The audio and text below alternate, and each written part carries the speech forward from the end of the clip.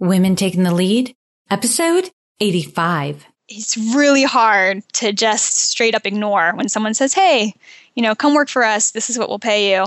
You always kind of at least have to take a half hour, a couple hours to kind of be like, okay, if you're going to say no to this, make sure you know why you're saying no to this. Hello, my name is Jody Flynn and welcome to Women Taking the Lead, where we are all about creating blasts of inspiration to help you overcome self-doubt so you can lead with confidence, integrity, and a sense of humor. Head over to womentakingthelead.com to get the solutions to your top 5 leadership challenges. Now, your future awaits, so let's get started. Hello, everyone, and thank you for joining us today. I'm here with Anna Lenhart, who is the founder of the Next Generation of Service, an online alternative career center that encourages recent graduates to start their career with a service year. Anna graduated from Carnegie Mellon University. With her Fulbright grant, she studied sustainable waste management practices in Namibian townships. I'd say that 5 times fast. She has since staked a role in the San Diego community as a Salesforce and technology consultant, working primarily with nonprofits and startup companies. Anna is also an ambassador for the Franklin Project. She loves surfing, rock climbing, and camping, and has visited 23 out of the 53 of the United States national parks. That's amazing. Okay, Anna, that's a little intro for everyone. So tell us more about you and your own humble beginnings. Yeah, totally.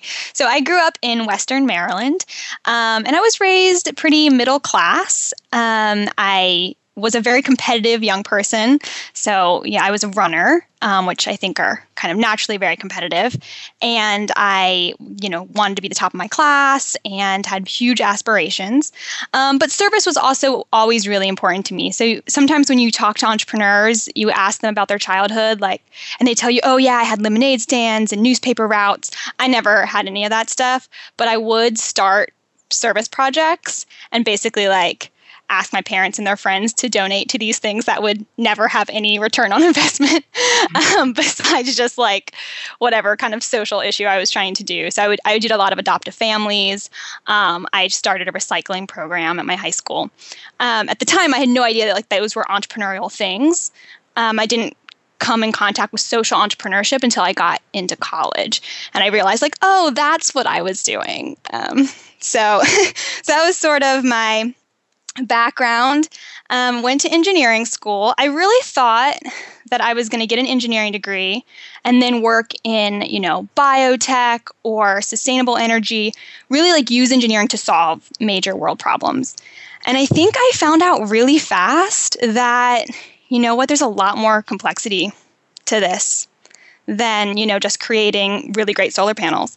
If you don't have the people who can get access to these panels, if you don't have the economic incentives and policies in place, they're never going to be competitive.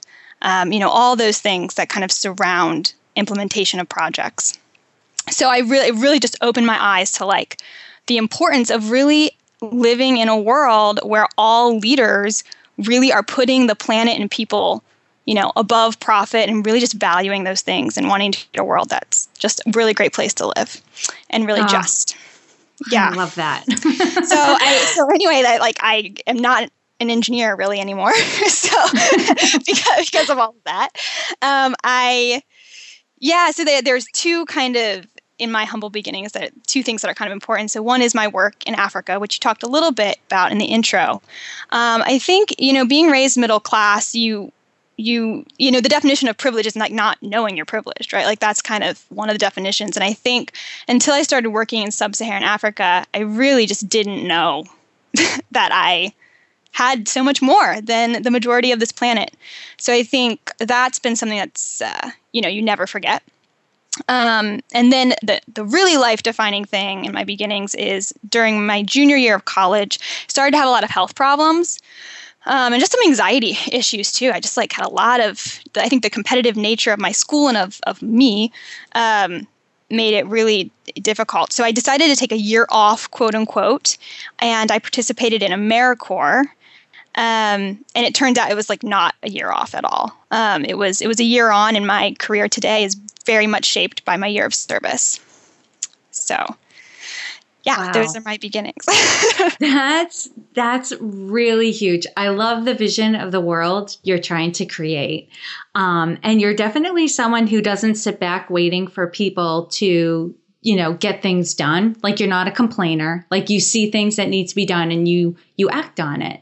And I really love how, and it's taken some twists and turns, right? There were some things you were going to make a difference in, and you realized like, wow, this is way more complicated than I first imagined. And, when you were talking, it reminded me of one of the last episodes of The West Wing, where one of the characters, after her tenure in The West Wing, and working for the president, like this billionaire, what's the term for it? Like venture capitalists was like, I'm going to give you a ridiculous budget and you can do whatever you want with it to change the world. What pet project do you have?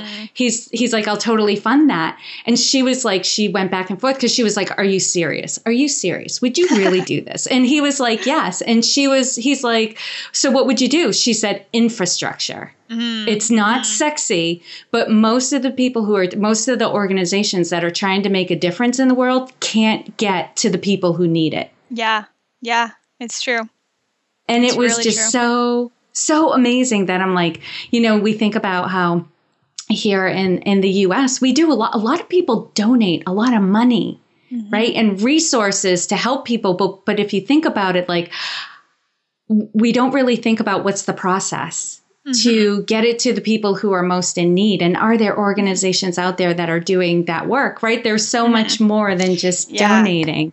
Well, and the truth is we don't have a democratic system around our donations. So in the United States, so more socialistic countries, right? So if you look at Europe, they don't have the nonprofit sector at the way we have it. So there, what happens is you pay a lot of taxes because, socialists. So you pay a lot of taxes and the government does all of the things, all of the social services.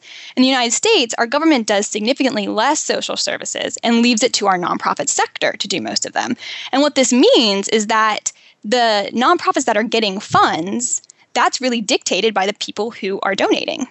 So in some ways it's democratic, but in some ways, some people don't have a vote. Because some people, they just don't have the funds to donate. So it's, and it's something that you don't really think about until you're in the sector. And then you're like, oh, wow, this is really interesting. And I'm not saying that like one way is good or one way is bad. I know some people in Europe look at our nonprofit sector and say, that's so cool. It's so cool that it's like grassroots and not controlled by your government. And then on the flip side, it's like, yes, but the people who really need our services, they don't get a vote, quote unquote, because they don't have the funds. So it's, it's really interesting that you kind of bring that up. It is. And, and it's why right now I have a friend who does consulting work for nonprofits to help them tell their story, because that's really important for these organizations. People have to hear the story because it's the emotional pull that causes people to donate money or get involved in that sort of thing. And nonprofits who aren't very good at articulating their story or don't have the budgets to hire somebody, sometimes they get overlooked and underserved. Yeah, absolutely. Oh, yeah. It's critical. Whoa. All right, Anna. Well, we dove in really, really far already, but we'll take a step back a little bit and just acknowledge that clearly you've come a long way. You've had success in your life. I can hear it in your voice. You have a lot of confidence. Right? But take us back to a time when you were playing small and you may not have been aware of it at the time. It may only have been in retrospect that you realized that you were playing small. Share with us the story and the lessons you learned. I feel like I had these moments more frequently than I would like. I like to think that they're getting less frequent. But there are definitely people who really intimidate me, people who are older, who've had a lot of success. And I notice myself, get small in those moments. I think the big place where I've noticed it is with fundraising. So I started the Next Generation of Service about 3 years ago. And when I originally started it, I wanted it to have sort of a revenue stream that was working with universities. And, like most startups, we found out really fast that that was just not really going to work. It turned out working with universities is way more complicated than it should be. And so we were like, okay, well, we're back to kind of more traditional funding streams. And I just noticed that I really struggled to I'd have a meeting with a donor and I'd say, so do you want to donate? And, I kind of always phrased it as a question, and I never really wanted to ask for an amount. And, I thought this was like kind of normal. And then I noticed that some of I'm friends with a lot of other nonprofit founders. We're a pretty close-knit community, especially here in San Diego. And especially some of the male ones, I'll talk to them and they'll be like, oh yeah, no, I just asked a donor I didn't know for like $30,000 this morning. And I'm like, how did you do that?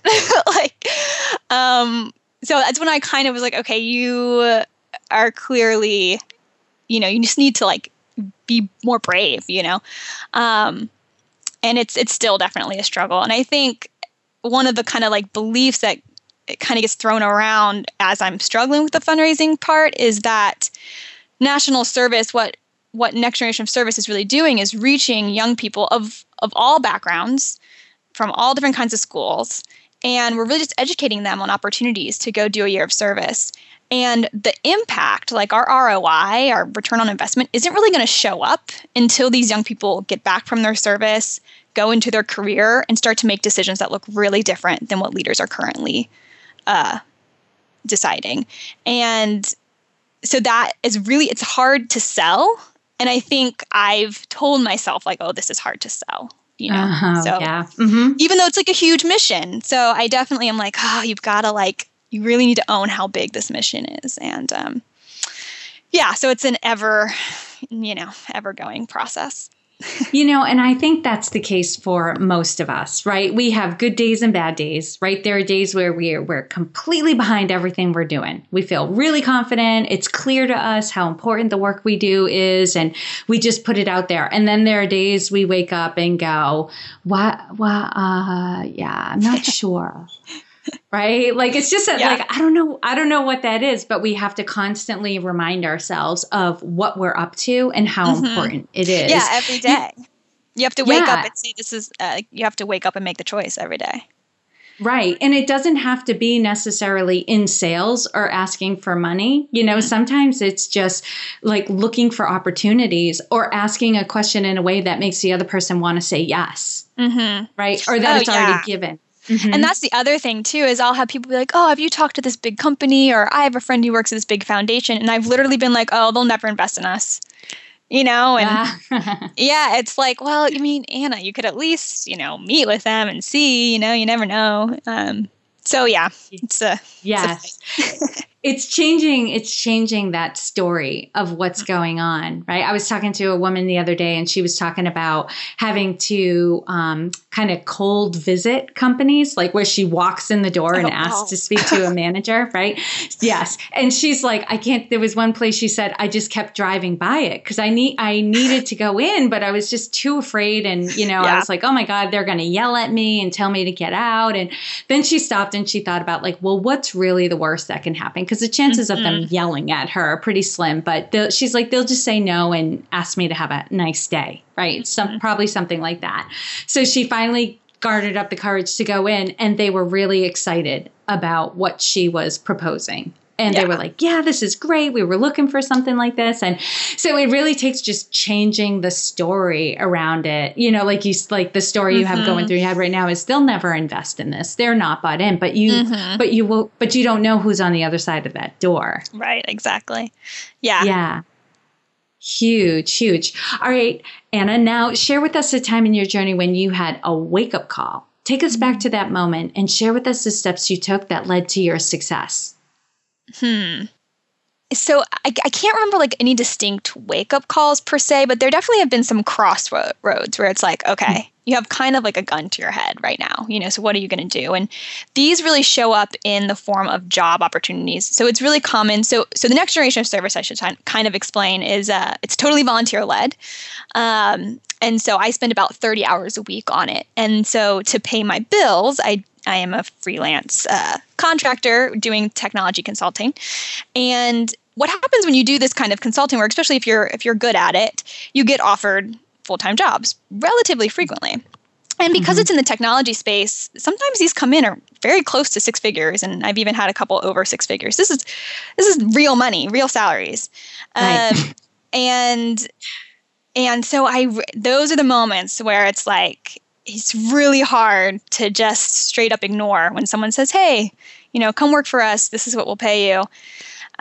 You always kind of at least have to take a half hour, a couple hours to kind of be like, okay, if you're going to say no to this, make sure you know why you're saying no to this.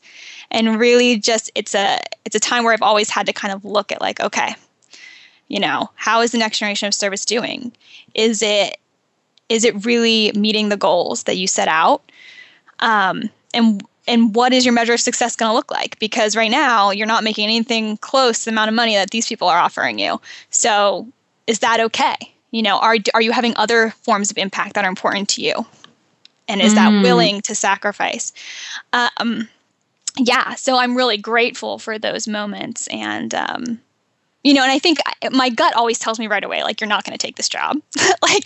But I still go ahead and take the time to put a little bit of reason and really take a look at the next generation of service and how we're doing. So those are definitely some wake up calls. And even within that has been really defining success for myself, because I think it's really easy to fall into the standard trap. And again, kind of back to my backstory, I was a very competitive kid, right? I wanted the highest GPA, wanted to win races. I wanted these very measurable things. And so now it's kind of like, okay, you're clearly saying no to very high salary, very standard views of success. So what is your success going to be? I love that. And you know what, Anna, I was thinking too, you need to take that story into the donor meetings that you have.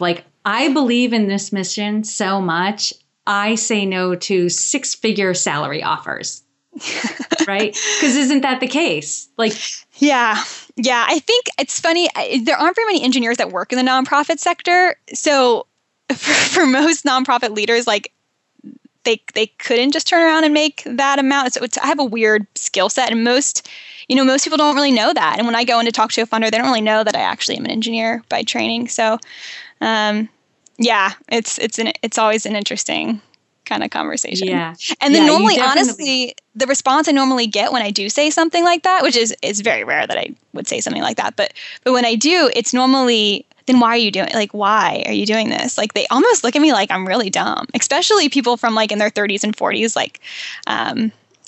Gen Xers that are very practical, Mm-hmm. They're like, why are you doing this? And I tried to explain it to them, but if you're just so logical, it's a pretty illogical decision. Yeah, I'm a pretty logical Gen Xer as well, Yeah. But I think it would be my curiosity. There's something to this, right? That it's not, I think you're crazy. It's that's really interesting. There's something I'm missing, right? Because I don't get the decision. Right. Yeah. So I would want you to break it down for me. What is it that makes you so passionate about this? What has you believe in it so much is huge, because clearly there is something there, in your gut speaks to you every time. You're not going to do it. But what I loved in your answer, you said as well, is you take time to consider it, because you've got to know for sure you're not just following your path blindly. Right. Exactly. It's grounded in something more than just, I believe this can happen. And being realistic too, of okay, so how long are you going to be able to sustain on this path? And what are you doing to try to bring sustainability to the next generation of service, so that, you're not continually saying no to jobs or to supportive income, So that's been important too. Right. It's a good motivator. I got to get this off the ground. Exactly. Let's go. Because eventually people are going to stop offering you jobs, right? So you got to kind of right. Sure. You can't count on it, right? Yes. Yeah. All right, Anna, what I want everyone to get is there's no one way to lead. We're all different. We bring different skills to the table. And so we're going to naturally lead differently. So how would you describe your leadership style? Yeah. Well, it really depends on what I'm leading. So my background is in civil engineering specifically, which is construction, construction projects. So I lead those very differently than kind of my work in the not-for-profit sector. But in the not-for-profit sector, my first goal is to surround myself with people who believe in the mission. And early on, when I was building Next Generation of Service, I went out looking for specific skill sets. and found really fast that no matter how skilled the person was, if they didn't really get what we were doing, then it didn't always work out. Whereas if I had someone who really, really understood what we were doing and maybe didn't have the exact skill set, they still showed up in super supportive ways. So that's definitely my first priority now, is people who get it. Yeah. And then from there, it's really taking a look at like, okay, so what are their skill sets? What are their skill sets? How are their skill sets different than mine? So that's going to be really critical. And then how are their perspectives different? So like, for example, one of our newest guides, she is really young. She's like 18. She did her year of service. She's like 19. So she did her year of service at 18, which is about as young as you can do it. And she is just super passionate. And the way she speaks online and the way she speaks to students that she gets paired with, is just very Snapchatty and like all these like newer social media things. And so it's really fun to kind of think about, okay, so these are people who get your mission, but they have very different perspectives. So how do we make space? Well, how do I listen and make space to kind of hear and utilize their skill sets? And also, how do I make a safe space for open disagreements? Right. Or just to hear feedback. Like, we're not on Snapchat. Should we be? I don't know. Right. Just like making space for those kind of things that I wouldn't have thought about otherwise. I think that's really key right now. Just working in the nonprofit sector is surrounding yourself with people. Yeah, no, that's huge. And that's really great that, what is critical is that people have buy-in. Right? Because the people who are bought in, who get it, who, are on board will go above and beyond. They may not have the exact skill sets, but maybe there's something you can train them in, or you can leverage a skill set you don't have or nobody else has around. So that is fantastic. Now, I do want to get to this because I know you're going to get super passionate about the thing you're working on right now that has you really excited. What do you want to share with us? Yeah. Well, so first, we're in the middle of our What Inspires You campaign, which is our year-end fundraising campaign. But it's a fun campaign because when students come to our website and they sign up for a session, we ask them what inspires you. And so we have all these answers now from the past 2 years. And so we're doing this really fun social media campaign, and we're inviting everyone to kind of also answer the question. But it's also really fun to see what these 18 to 24-year-olds are saying in response to that question. So definitely encourage everyone to check that out. But then also our biggest project is that we've partnered with the Positive Impact podcast, Alex Black Pollock, who you had on your show a couple weeks ago. And we are hosting a week-long virtual summit that features 20 speakers who all got their start in a year of service. And the reason I'm really passionate about this is because when I go to universities or speak with students, tons of students want to be social entrepreneurs. They want to start nonprofits. They want to start social businesses. And the thing is, before you can really start a nonprofit, you really need to understand what your program, what your solution, what part that's going to play in the overall issue that you're addressing, right? So if you're working with homeless people and you want to help make sleep pads, that might be one solution to kind of help give them some comfort. But what are the other impacts of that? Like, how else is that going to look? And those are things you can only learn really when you're working hands-on in the sector. So I tell these young people, like, hey, go do a year of service. Like, I promise you're going to learn about how nonprofits work, and you're going to get a little bit more clarity on your solution and how it plays in the overall puzzle of social change. And so we're really excited to do this summit because it's really going to showcase that, like, this is a pathway into this life. So I'm really excited about that. You get 20 different perspectives on how people did it, right? And I love how you describe that. It's really important that if you want to go into that sector to get that year of service in, because you've said a couple of times thus far, like, you learned pretty quickly that it was a lot more complicated than you first thought it was. So it's nice to have that exposure to it, before you dive in, right? Before you're all in, to take that time to explore and experiment with it. So that sounds like a lot of fun. I bet you're having some incredible conversations with these 20 entrepreneurs. So cool. All right, Anna, now I'm going to do a quick leadership roundup. So tell us, what is one practice that you have that helps to make you a better leader? So right now I'm really working on listening. So I'm definitely an ideas person, and I have a lot of ideas, and when an idea comes to me, I just want to blurt it out. And so I'm really trying to take a step back and let people finish their thoughts, and really hear what they're saying, and also really hear from like our customers or like our students in our universities, really listening to their feedback, along with, the volunteers and board members. So that it's, I'm not saying that I do it well, but that is the current practice that I'm really working on. Listening is probably the skill that most of us need to constantly be working on. I've been doing it for years, and I can become a better listener, right? There's always room to get better.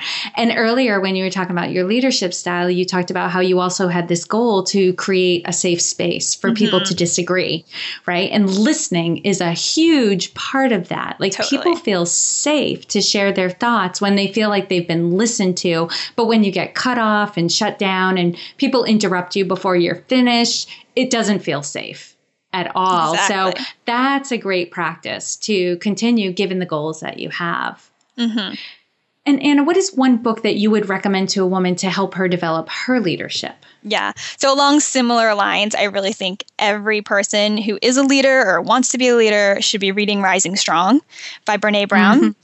Like most Brené Brown's books, it definitely touches on vulnerability and our stories and our fears, but she really is taking an angle of leadership here. And she's really, leaders have the most to lose to be vulnerable. To be the CEO of a company and to get up and tell your employees, like, you didn't get a deal because you failed, is just so huge and so scary. But also, if every CEO was doing that, like, totally different world. Different world. So that's really inspiring. And she talks a lot also about, she calls it the rumble, but it's this same idea of like creating a safe space where, like, if you have a fear that comes up and it causes you to snap at your employee or your volunteer, how do you not just let that go and become like a passive behavior? How do you actually like dive into that and from that space actually build a relationship with that person? Now all of a sudden coworkers aren't just coworkers, they're your family and your friends, and now you're doing really meaningful work. So I just like the transformation that kind of would make if all of our workplaces functioned like that is just really huge. Right. Because the thing is, and I've read her book. I loved it too. I listened to the audio version while I was flying across the country. Really good. I love listening to her voice read the book. But I really wanted to underscore that too, because we're all human. We're all going to make mistakes. There's going to be occasions where we're short with somebody or we're not giving them their best. And I think for a lot of us, we do become shamed by that. We're ashamed of how we responded or how we carried ourselves. And sometimes we just want it to go away because it's too painful to acknowledge. And so we just hope that the other person didn't get too hurt and that they'll let it go. Right. We just want to make it go away. But there's actually, like you said, there's a power in going back, really like doing the work there to acknowledge what you did, to say, I'm sorry, and to commit, to something better in the relationship, and ask the other person for their support. Right. There is something very humbling, but powerful. And trust gets built. Yes. And that's so critical. And you think about, all the big mistakes and kind of corruption that sometimes comes out of big companies and organizations. And trust, there was no, trust was lost. So it's really crazy to think about. Awesome. Really great book to read. So love it. And Anna, what advice would you give your younger self? Yeah. So, when you're really competitive, it can become really easy to not put relationships first. Competitiveness, jealousy can really hinder relationships. So I think what I would want to tell my younger self is the relationships are actually the most important thing you have. I was a very competitive distance runner until my senior year of college, and I actually got diagnosed with Lyme's disease, and now I can't even run 100 meters. And luckily, I've been able to like repair and strengthen some of my friendships from the cross country team. But I really wish I had just been less of a jerk sometimes, just in the competitive nature of the sport. And just like the idea of rising tides raise all ships. So like if you do notice a little spark of jealousy, like befriend that person, help them actually do what they're trying to do even better. Yes, I'm laughing too because on occasion, not always, but I do have like a competitive nature as well.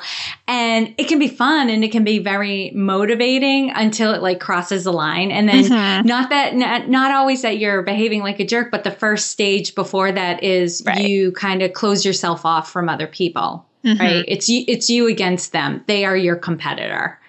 Right. And then you start to relate to people like that. But, you know, there definitely can be some fun in competition. I always try to integrate that. But that's some great advice for some people out there who may notice that they're very competitive and they don't feel very close to people. They don't feel like they trust other people or other people have their back. They can take a look at, well, am I being too competitive here? So very cool. Now, Anna, share with us a success quote or a mantra and why it has meaning for you. Yeah. So my email signature is actually a line from a Rumi poem. It's let yourself be silently drawn by the strange pull of what you really love. It will not lead you astray. And that is really another one of those things that's like a daily challenge, right? Like, can you wake up every day, make enough space to listen to what your heart is telling you to do, and then actually choose to do that thing in the face of all the things you should, quote unquote, be doing that society has kind of laid out for you. So, it's the daily chore, I guess. That's a really nice one. I know a lot of quotes from Rumi, but this is not one I've heard before, and I love that. He just has a way of saying things that makes you be like, yeah. Yeah. And I love the silently drawn too. And when I'm working with students, you know, the biggest thing with like 22 and 23-year-olds these days is they're just like, I don't know what I'm passionate about. And everyone says I should live my passion. I'm like, you know, just you can't, if you get so stressed out about that, you're not going to find it. What you really need to do is just today, what was something that sparked your curiosity? Okay, go research that. You don't have to talk about it. You don't have to tell anyone that you're like interested in this one lawsuit because then they might say, oh, she's going to be a lawyer. Like, you don't just research it a little bit, you know, and just keep doing that every day. And then eventually, you know, you will get some clarity.